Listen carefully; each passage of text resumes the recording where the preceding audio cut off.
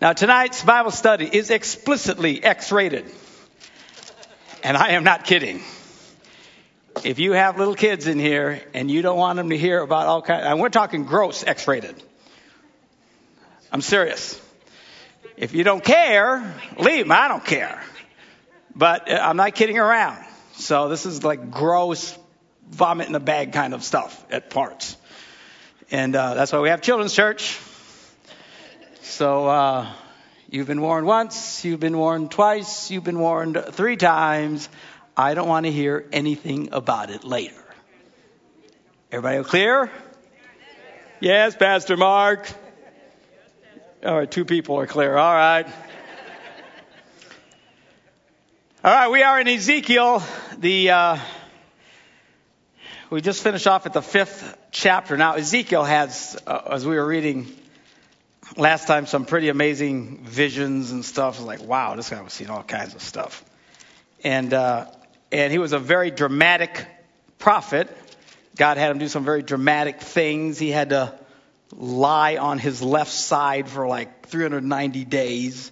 Then he had to flip over and lay on his other side for, I forgot how many days, not nearly as many.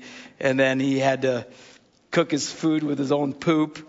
And then he said, please God, cut me a break. He said, okay, then use cow poop. So he used cow poop to cook it.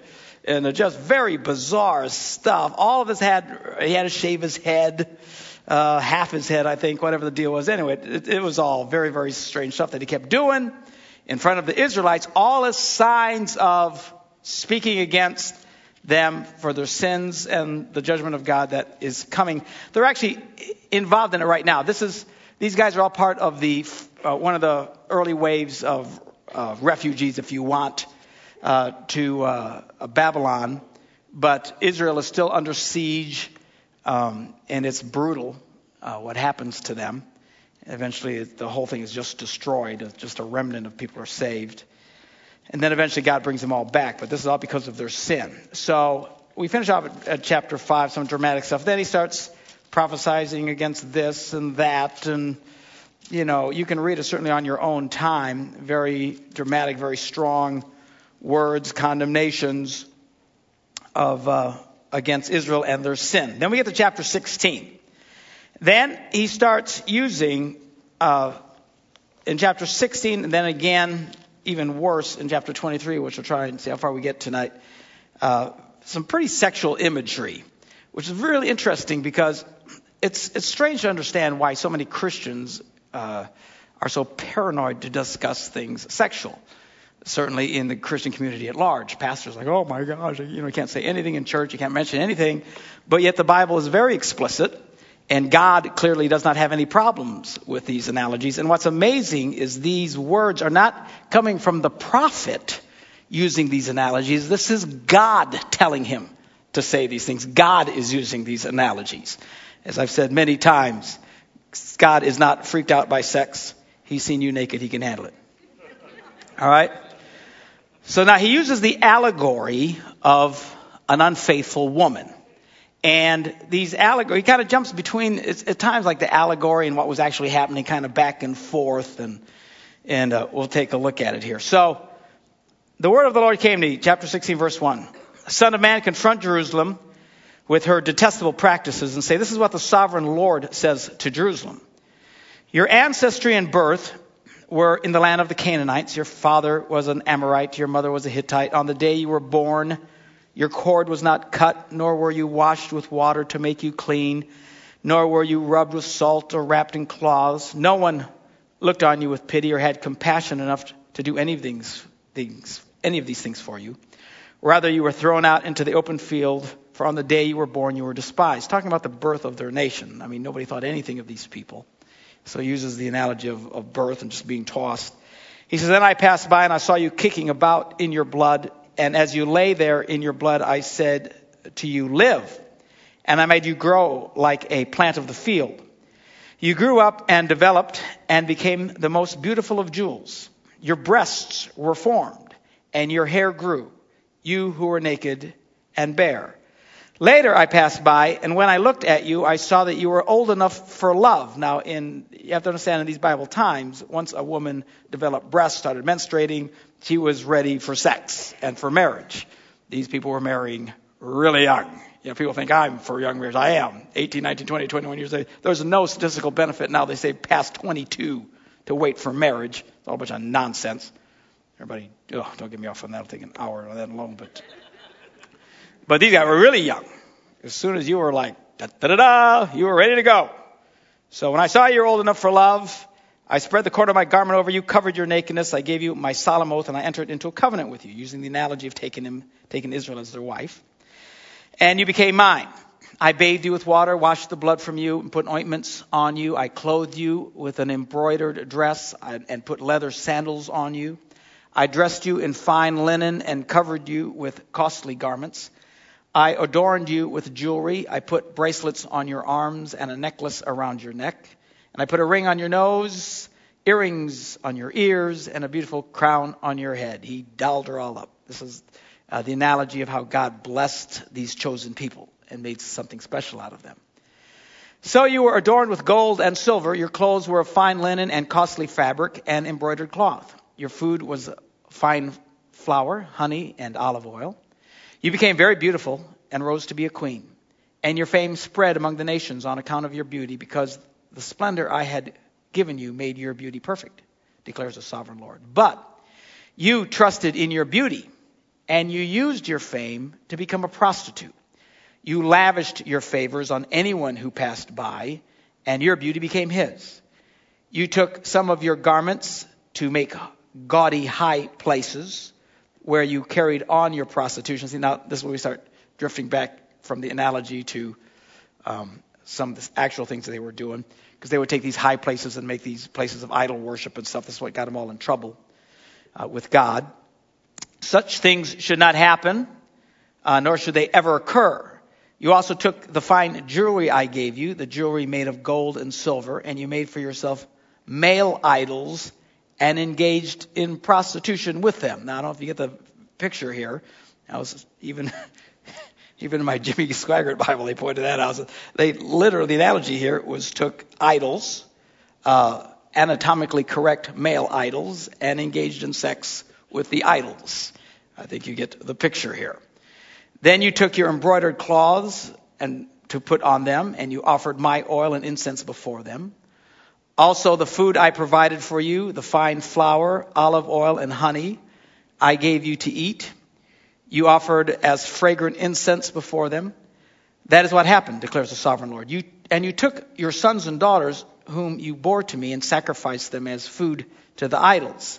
Was your prostitution not enough? Again, part analogy, part reality. They were very sexually explicit as part of idol worship. Again, it wasn't just that they bowed down to an idol, which is bad enough. It's all the stuff that they did. I mean, when you're talking about what these people did, as I've said to you many, many times, it would be enough to gag a maggot. I mean, they were horrible. And they literally would take their children and sacrifice them to these deities. You slaughtered my children and sacrificed them to the idols. In all your detestable practices and your prostitution, you did not remember the days of your youth when you were naked and barren, kicking around in your blood. Woe, woe to you, declares the sovereign Lord. In addition to all your other wickedness, you built a mound for yourself and made a lofty shrine in every public square. At the head of every street, you built your lofty shrines and degraded your beauty, offering your body with increasing promiscuity to anyone who passed by. You engaged in prostitution with the Egyptians, your lustful neighbors, and provoked me to anger with your increasing promiscuity. So I stretched out my hand against you and reduced your territory. I gave you over to the greed of your enemies, the daughters of the Philistines, who were shocked by your lewd conduct. You engaged in prostitution with the Assyrians too, because you were insatiable. And even after that, you were still not satisfied. It's like they couldn't get enough sex, is the analogy that God is using. Now, whether this is literally or just symbolically, whatever, you get the picture.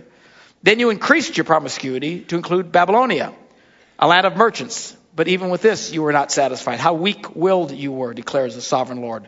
When you do all these things, acting like brazen prostitutes, when you built your mounds at the head of every street and made your lofty shrines in every public square, you were unlike a prostitute because you scorned payment. So check this out. You adulterous wife, you prefer strangers to your own husband. Every prostitute receives a fee, but you give gifts to your lovers, bribing them to come to you from everywhere for your illicit favors. So in your prostitution, you are the opposite of others. No one runs after you for favors. You are the very opposite. You give payment, and none is given to you. In other words, their motivation wasn't even for money. I mean, at least you could understand a woman who would be desperate and unable to take care of herself, and her only way to turn to support herself would be prostitution. There's a certain amount of compassion in that, even though it's the wrong way to go. I mean, you want to get it? You know what I'm talking about?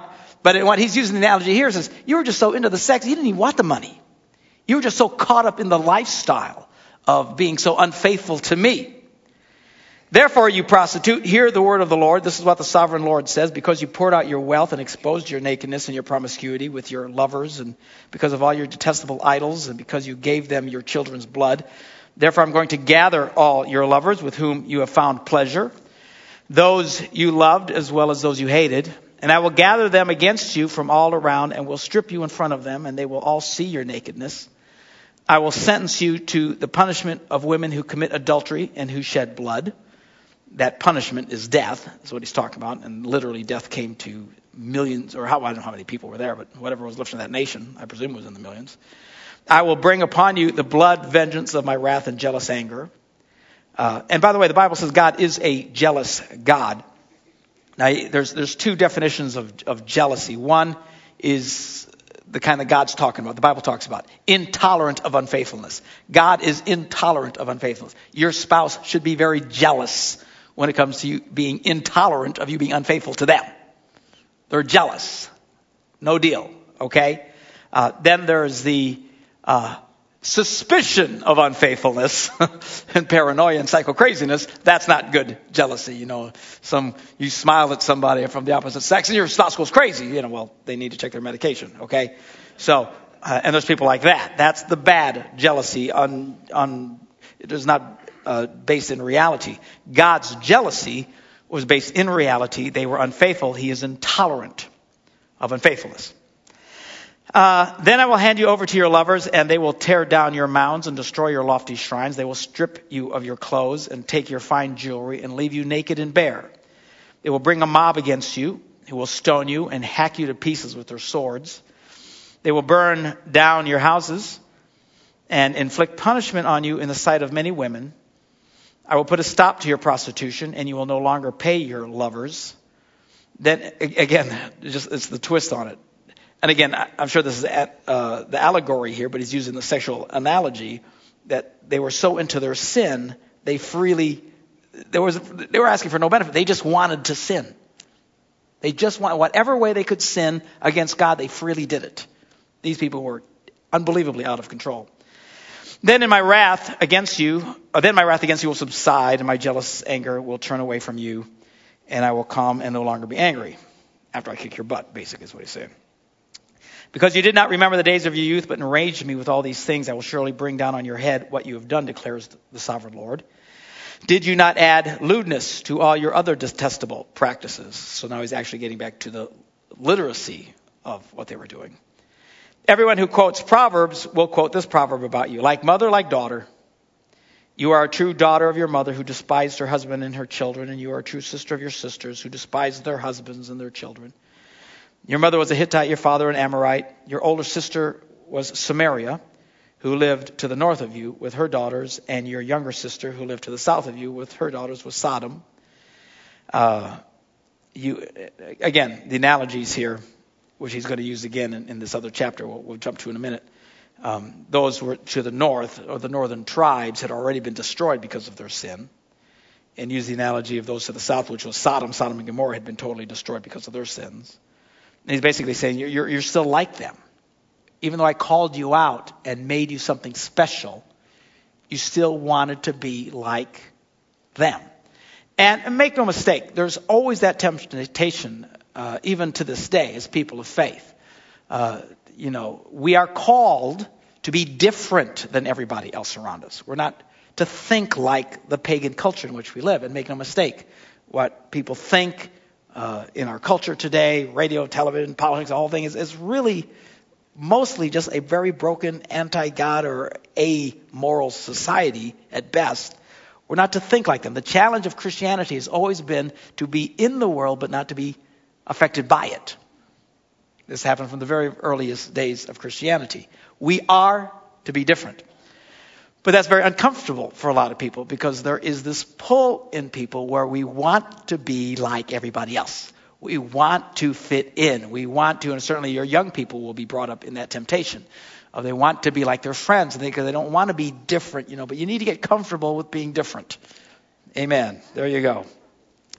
You not only walked in their ways and copied their detestable practices, but in all your ways you soon became more depraved than they. That was really the kicker. God had sent them into the promised land to destroy these nations that were so horrible. So they come in, they wipe them all out, God starts blessing them, and then they start corrupting themselves. And they start allowing the cultures, even on the peripherals, to start affecting them. And in the end, the children of Israel became more gross and violent and sexually immoral, and the whole thing even worse than the nations that they had displaced in the first place. That's why God had just had it with these people and sent such destruction on them. As surely as I live, declares the sovereign Lord, your sister Sodom and her daughters never did what you and your daughters have done. And then he goes on and on, talking more about this analogy, how they were much worse than the nations around them. Then he goes in and he starts prophesying again and using different analogies and lamenting the leaders of Israel who've corrupted themselves and rebellious Israel, and talks about God's judgment that eventually everything's going to be okay because he's going to restore everything, and talks and keeps laying out to them their sins and stuff like that. Chapter 22. The word of the Lord came to me, Son of man, will you judge her? Will you judge the city of bloodshed? Then confront her with all her detestable practices and say, this is what the sovereign Lord says. O city that brings on herself doom by shedding blood in her midst and defiles herself by making idols, you've become guilty because of the blood you've shed, and you've become defiled by the idols that you've made. You've brought your days to a close, and the ends of your years has come. Therefore I will make you an object of scorn to the nations and a laughing stock to all the countries. Those who are near and those who are far away will mock you, an infamous city full of turmoil. See how each of the princes of Israel who are in you uses his power to shed blood. In you they've treated father and mother with contempt. In you they've oppressed the alien and mistreated the fatherless and the widow. You have despised my holy things, desecrated my Sabbath. You are slanderous men bent on shedding blood. In you are those who eat at the mountain shrines and commit lewd acts. In you are those who dishonor their father's bed for committing sexual sin. In you are those who violate women during their period, when you are ceremonially unclean. In you, one man commits detestable offense with his neighbor's wife. Another shamefully defiles his daughter-in-law. Another violates his sister, his own father's daughter. Which means, your own sister. Wow. And he's not talking allegories here. These are literally what they were doing. They sexually had become so debased and violent. They were violent. They were killing people. They'd have sex with everybody and anything. In you, men accept bribes to shed blood. You take usury and excessive interest. You make unjust gain from your neighbors by extortion. And you've forgotten me, declares the Lord. It's real interesting. As you read Ezekiel, you start getting a real picture of literally some of the things that they had done and were guilty of. When you read it like as we were reading in Kings, it just says, the Lord says, you have forgotten me, and therefore I'm going to destroy you. And when you read that, you go, well, that seems kind of harsh. But when he says, you forgot me, in Ezekiel, you start getting a picture of what they were doing. These guys had just totally, and these were, remember, the people who had come out of Egypt, that God had done all these miracles and given them the 10 Commandments and the laws of God and how to live righteously before him and blessed them and prospered them and did all this. And now they had become unbelievably disgusting pigs. Violent, sexually immoral. And he keeps on talking about it, the robberies, everything else that they did. Then we get to chapter 23. And here again, he goes back into sexual analogies of their unfaithfulness. So chapter 23, verse 1. The word of the Lord came to me, Son of man, there were two women, daughters of the same mother. They became prostitutes, basically giving them a story, but using the analogy. They became prostitutes in Egypt, engaging in prostitution from their youth. In that land, their breasts were fondled and their virgin bosoms caressed. The older name was named Oholah, and her sister was Oholiba. I don't know. Oholiba. Sheesh, don't name your kids that. They were mine and gave birth to sons and daughters. Oholah is Samaria. Oholiba is Jerusalem. So he's using these, he's saying, okay, this is the analogy. Samaria, the northern tribes, and then Jerusalem, the southern tribes. These were all supposed to be the people of God. And because they were the two nations, he referred to them as two sisters who were prostitutes, unfaithful. Oholah engaged in prostitution while she was still mine, and she lusted after her lovers, the Assyrians, warriors clothed in blue, governors and commanders, all of them handsome young men, mounted horsemen. She gave herself as a prostitute to all the elite of the Assyrians and defiled herself with all the idols of everyone she lusted after. She did not give up the prostitution she began in Egypt, when during her youth men slept with her, caressed her virgin bosom, and poured out their lust upon her. Therefore I handed her over to her lovers, the Assyrians, for whom she lusted. They stripped her naked, took away her sons and daughters, and killed her with the sword. She became a byword among women, and punishment was inflicted on her. Her sister Oholiba, or however you say it, saw this, which, the terrible end that she wound up in. Yet in her lust and prostitution, she was even more depraved than her sister. She too lusted after the Assyrians, governors and commanders, warriors in full dress, mounted horsemen, all handsome young men. I saw that she too defiled herself. Both of them went the same way. But she carried her prostitution still further. She saw men portrayed on a wall, figures of Chaldeans portrayed in red with belts around their waist and flowing turbans on their heads. All of them looked like Babylonian chariot officers, natives of Chaldea. So she was already a prostitute, already caught up in her lust up to her eyeballs, and then she sees these drawings of these men who are really masculine, really handsome men, and she lusted after them even more. As soon as she saw them, she lusted after them and sent messengers to them in Chaldea. Then the Babylonians came to her to the bed of love, and in their lust they defiled her. After she had been defiled by them, she turned away from them in disgust.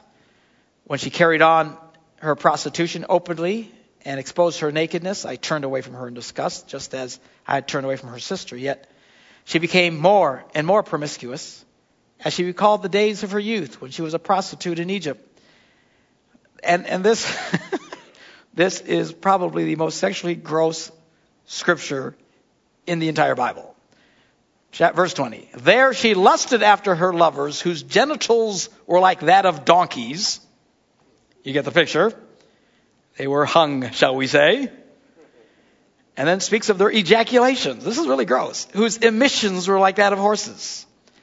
There you have it. How's that a Bible verse? And here's God talking.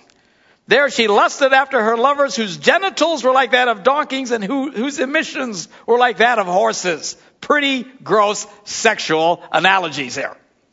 Yet this is God Almighty talking. Now, how we have a God like this, who this and other places in the Bible has no problem referring to sexual things. We created a church that, oh my gosh, you can't say wiener, it'll be the end of the world. I don't understand it. The world, we're so afraid, and we're afraid to speak of anything, so we don't speak of anything, and then we let the world tell our kids how to think, and it creates a disaster. Dear God in heaven, people think I'm gross. God's a lot grosser than I am. So you longed for the lewdness of your youth, when in Egypt your bosom was caressed and your young breasts fondled. You got enough of this picture here? On and on it goes. And certainly you can read it on your own time, but it's pretty gross and nasty. And it's just fascinating to hear these things, and certainly the way that God talks. Again, I'm just always amazed at how uncomfortable people are talking about sexual things in the church. I was actually in a meeting in Arizona, Phoenix or Scottsdale or whatever, and a pastor was reading the scripture in Psalms or Proverbs, whatever it says about delighting thyself in the breasts of the wife of thy youth. And when he came to it, he read it, he changed it, so he didn't say any of those words. I thought, here's a pastor editing the Bible. Apparently we need to edit the Bible. I was so mad, I wanted to throw something at him. God, you idiot. No wonder so many people are messed up today. We don't want to talk about things. Anyway, pretty amazing stuff. You certainly get the picture if you read through the whole thing. He's very, very strong in many, many ways and jumps all over the place and uses all kinds of analogies, sexual and otherwise, to get across the point that these people are in a mess and there's no hope for them. And it's just a matter of time. I don't know what the time frame is here, but within, is it a year, 2 years, months? I don't know. Eventually, all of Jerusalem is absolutely decimated and torn to pieces. And what's left of the Jewish nation is little to nothing. And they're taken off into captivity for 70, 75 years, whatever it is. And then God brings them all back. But some pretty fascinating stuff. I'm convinced that one of the problems that we have with morality today is because the church doesn't want to talk about these things. We're scared to death about talking about it, and I don't think it's helpful to people. And people get confused, and they get their information from a broken culture. They're not afraid to talk about these things. Now, what really happened, I think what got us in trouble is in the beginning, you have to understand that all of Christianity in the beginning was Jewish. In fact, in the beginning, Christians didn't think you could be a Christian if you weren't Jewish. Which is amazing. Because every once in a while you'll hear some incredibly stupid people who claim to be Christians say horrible things about Jews. I mean, how dumb can you be? I mean, Jesus was a Jew. His mom was a Jew. Everybody who wrote this thing, except for maybe one, was a Jew. How can any Christian say, we got to hate them Jews because we need to fight for our God Christian heritage? Are you an idiot? How can you possibly be so stupid? So in the beginning, Jews, unless you became a Jew, you couldn't even be Christian. And then all of a sudden, God comes along and reveals to them, no, that's not true. The gospel can go to everybody that we read about in the book of Acts. And, wow. Well, the Jews went along with it for a while, but they got mad because they lived by the Old Testament law, which we've skimmed through, which is pretty brutal. We're talking the Ten Commandments. The Ten Commandments were just the top 10. There were hundreds of these things. I mean, they had rules about everything. And it was quite brutal. What you could eat, what you couldn't eat, when you could work, when you couldn't work, when you could have sex, when you couldn't have sex. I mean, on and on. I mean, they had rules about everything. And then all of a sudden, these people come to Christ, and at first they're happy, but then they said that, well, they don't have to live by those rules. We just live by the basic rules of morality and what Jesus taught us, and the Holy Spirit, and the rule of love. Love does no evil to its neighbor. Thou shalt not steal. We don't really need that law because you wouldn't do that if you're walking in love. All those kinds of things. Well, anyway, the Jewish community got really, really angry at the Christians for spreading this good news without holding them to the Old Testament law. And the early persecution of the church was pretty much motivated by Jews who were following Paul all over the place, trying to persecute him and kill him because they were mad because he was telling them that people could know God without obeying all these laws. It became a major problem. Anyway, at some point, and I don't know where in history this exactly happened, but at some point, the Jewish nation pretty much just said, no! And they didn't want to have anything to do with Christianity. And then there was that schism. The good news is we were able to take the gospel to nations who had never heard about God and let them know they could experience God through faith in Jesus Christ. You can't earn it. You can't buy it. You don't do it by obeying all the laws or being by circumcised or all these different things. That was Jewish tradition. And that's how Christianity spread. And thank God, that's how we've become part of the kingdom of God. But what happened to us is that when we broke away from Judaism, or I shouldn't say we, they broke away from us, we lost thousands of years of looking at sex in a godly perspective, where they weren't freaked out about it. Do you know Jewish rabbis used to sit down with young men and explain to them in explicit detail how to bring a woman to orgasm? Can you imagine having that conversation with your pastor? This is what they talked about. They were very comfortable with it. Sex was a good thing, it was a healthy thing, it was a fabulous thing. Do it right. But when the Christians came, everybody who's coming into the Christian faith, their only experience with sex was in the context of lust. And they didn't know, how do you do it right? Can you possibly do it right? And of course, if you look at the early days of the Christian church, by this time Catholicism was setting in real strong, and they really struggled with it. And then they said, how can you possibly love God and have sex? And it became a real problem. And they started having all kinds of rules. At one point, they were encouraging basically sexless marriages. You could get married, but don't have sex. You can imagine the tension in those homes, And then they'd had all kinds of other rules. Don't have sex on Sunday out of respect for Christ's resurrection. And don't have sex on Monday out of respect for souls. And don't have sex on Friday out of respect for Christ's death. And don't have sex on Saturday out of respect for the Virgin Mary. I think there was like a day or two a week, maybe, you could get in. And in the beginning, the popes and the priests, they were all married. They had families. But they couldn't. How can you possibly enjoy something like this when the only context of it was dirty? And they couldn't handle it. And so then they said, well, we can take a wife and build a home, and you could only have sex for procreation. If you're planning to have a child, but other than that, then you couldn't have sex. And then they finally got to the point you couldn't have sex at all. And then they finally said, you can't be married at all. That's where they came down with it. You can't. How could you possibly serve God as a priest and have sex? That makes you dirty. Do you see? That's where we get all this. We got a good 1,500 years of craziness when it came to sexual things in the church, and everybody was just really uncomfortable with it. And it got so bad that if you were going to be a priest, or you couldn't talk to any woman. You couldn't even talk to your own mother. They'd beat you because. And then women became, and all this weird craziness. And I think it's because we had lost thousands of years at looking things in a right way, looking at the wonderful way that God talks about sex. Certainly the comfort level, Ezekiel, holy cow, referring to sexual things, didn't embarrass God at all.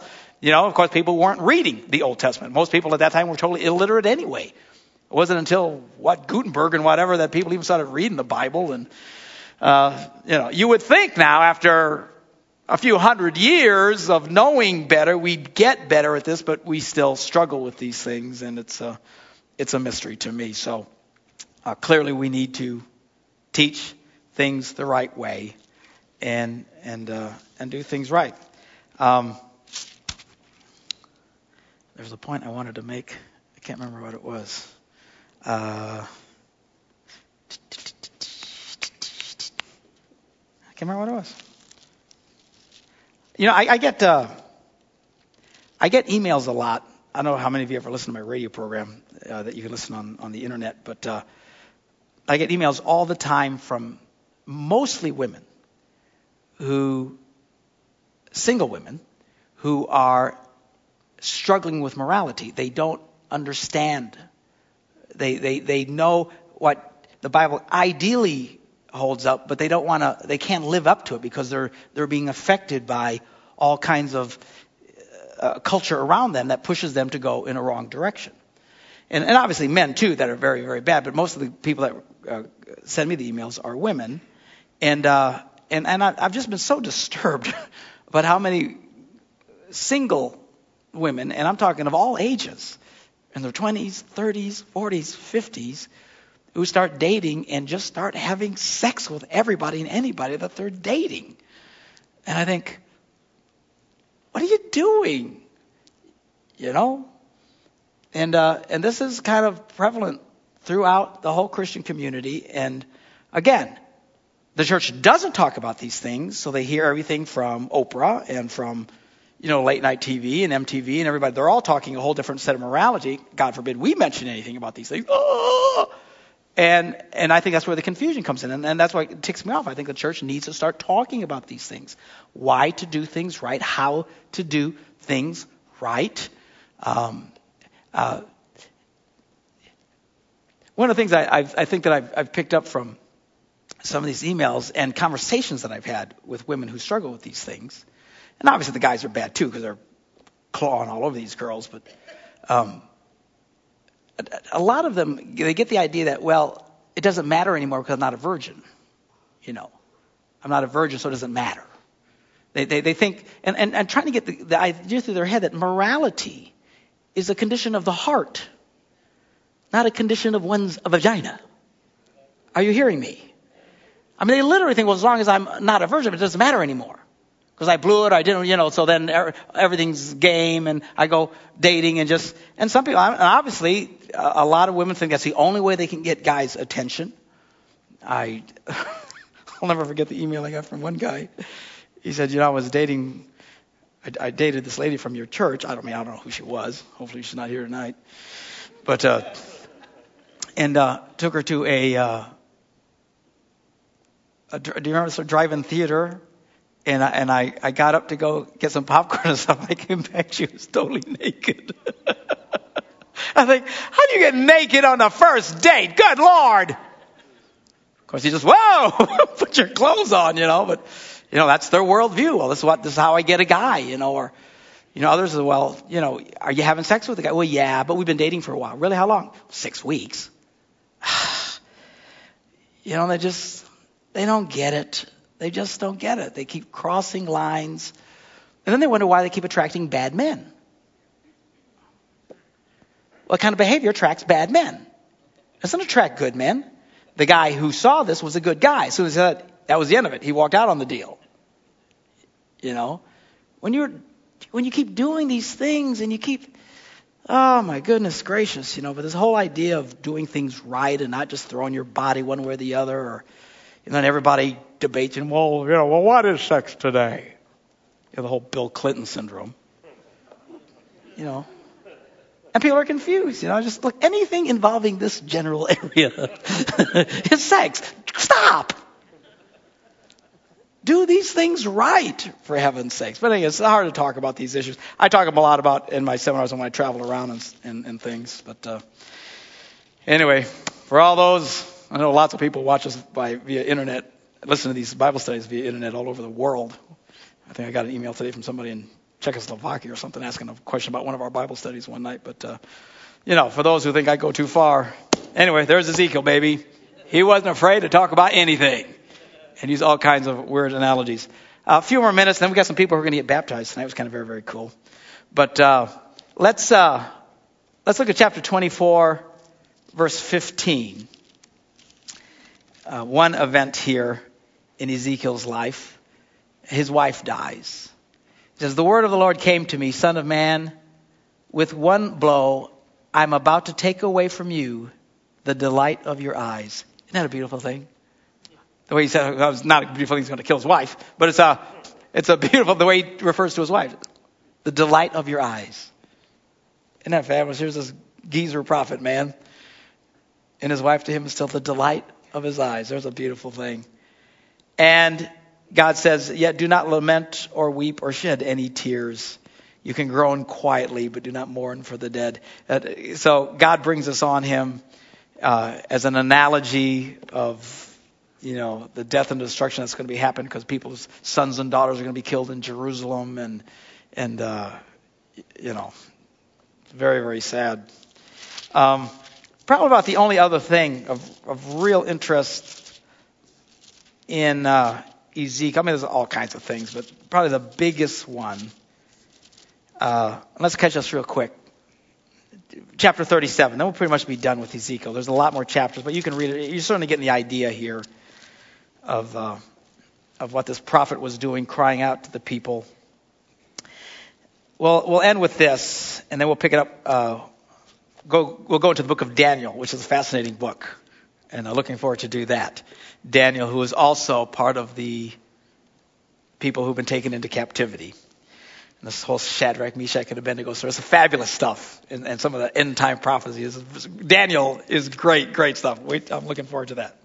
But let's end with this, because this is a very, very famous portion of Scripture, and probably Ezekiel's most famous vision. 37 verse 1. The hand of the Lord was upon me, and he brought me out by the Spirit of the Lord, and set me in the middle of a valley. Remember, he'd see all kinds of strange visions and stuff, and the Spirit of God would just pick him up and carry him around. I mean, this guy's like, wow. So he gets carried out in this vision, and he sat in a valley and was full of bones. And he led me back and forth among them, and I saw a great many bones on the floor of the valley, bones that were very dry. And he asked me this question, Son of man, can these bones live? I said, O sovereign Lord, you alone know. Then he said to me, prophesy to these bones and say to them, dry bones, hear the word of the Lord. This is what the sovereign Lord says to these bones. I will make breath enter you, and you will come to life. I will attach tendons to you and make flesh come upon you and cover you with skin. I will put breath in you, and you will come to life, and you will know that I am the Lord. So I prophesied as I was commanded, and as I was prophesying, there was a noise, a rattling sound, and the bones came together, bone to bone. And I looked, and the tendons and flesh appeared on them, and skin covered them. But there was no breath in them. So he speaks of these bones, they all connect together, This is actually, if you ever heard the old song, the foot bone's connected to the leg bone, the leg bone's connected to the hip bone, hear the word of the Lord. It comes from this. That's all, them bones, them dry bones. So he sees this all come together. And now the bones have come together, the skeletons and everything, and then all of a sudden flesh covers them, but they're still just laying there. And then he says to me, prophesy to the breath, prophesy, son of man, and say to this is what the sovereign Lord says, come from the four winds, O breath, and breathe into these slain, that they may live. So I prophesied as he commanded me, and breath entered them. They came to life and stood up on their feet, a vast army. Then he said to me, son of man, these bones are the whole house of Israel. They say, our bones are dried up, and our hope is gone, and we are cut off. Therefore prophesy and say to them, this is what the sovereign Lord says, O my people, I am going to open your graves and bring you up from them. I will bring you back to the land of Israel. So it's a prophecy of the restoration of the nation after all this death and destruction. He saw in the vision of the bones, and he speaks in these bones, and he speaks, and eventually they all stand up, and he sees this vast army of dead that had been brought to life. And it's a prophecy of how God's going to restore Israel, the Jewish nation, which we'll eventually get to as we're studying all that. So that's the famous vision of the Valley of Dry Bones that Ezekiel had. And anyway, there's other prophecies through here that some people use looking at the end times and stuff. But we'll pretty much end Ezekiel there. And then we'll take a look at Daniel next. And very, very fascinating stuff with Daniel. So there you have it.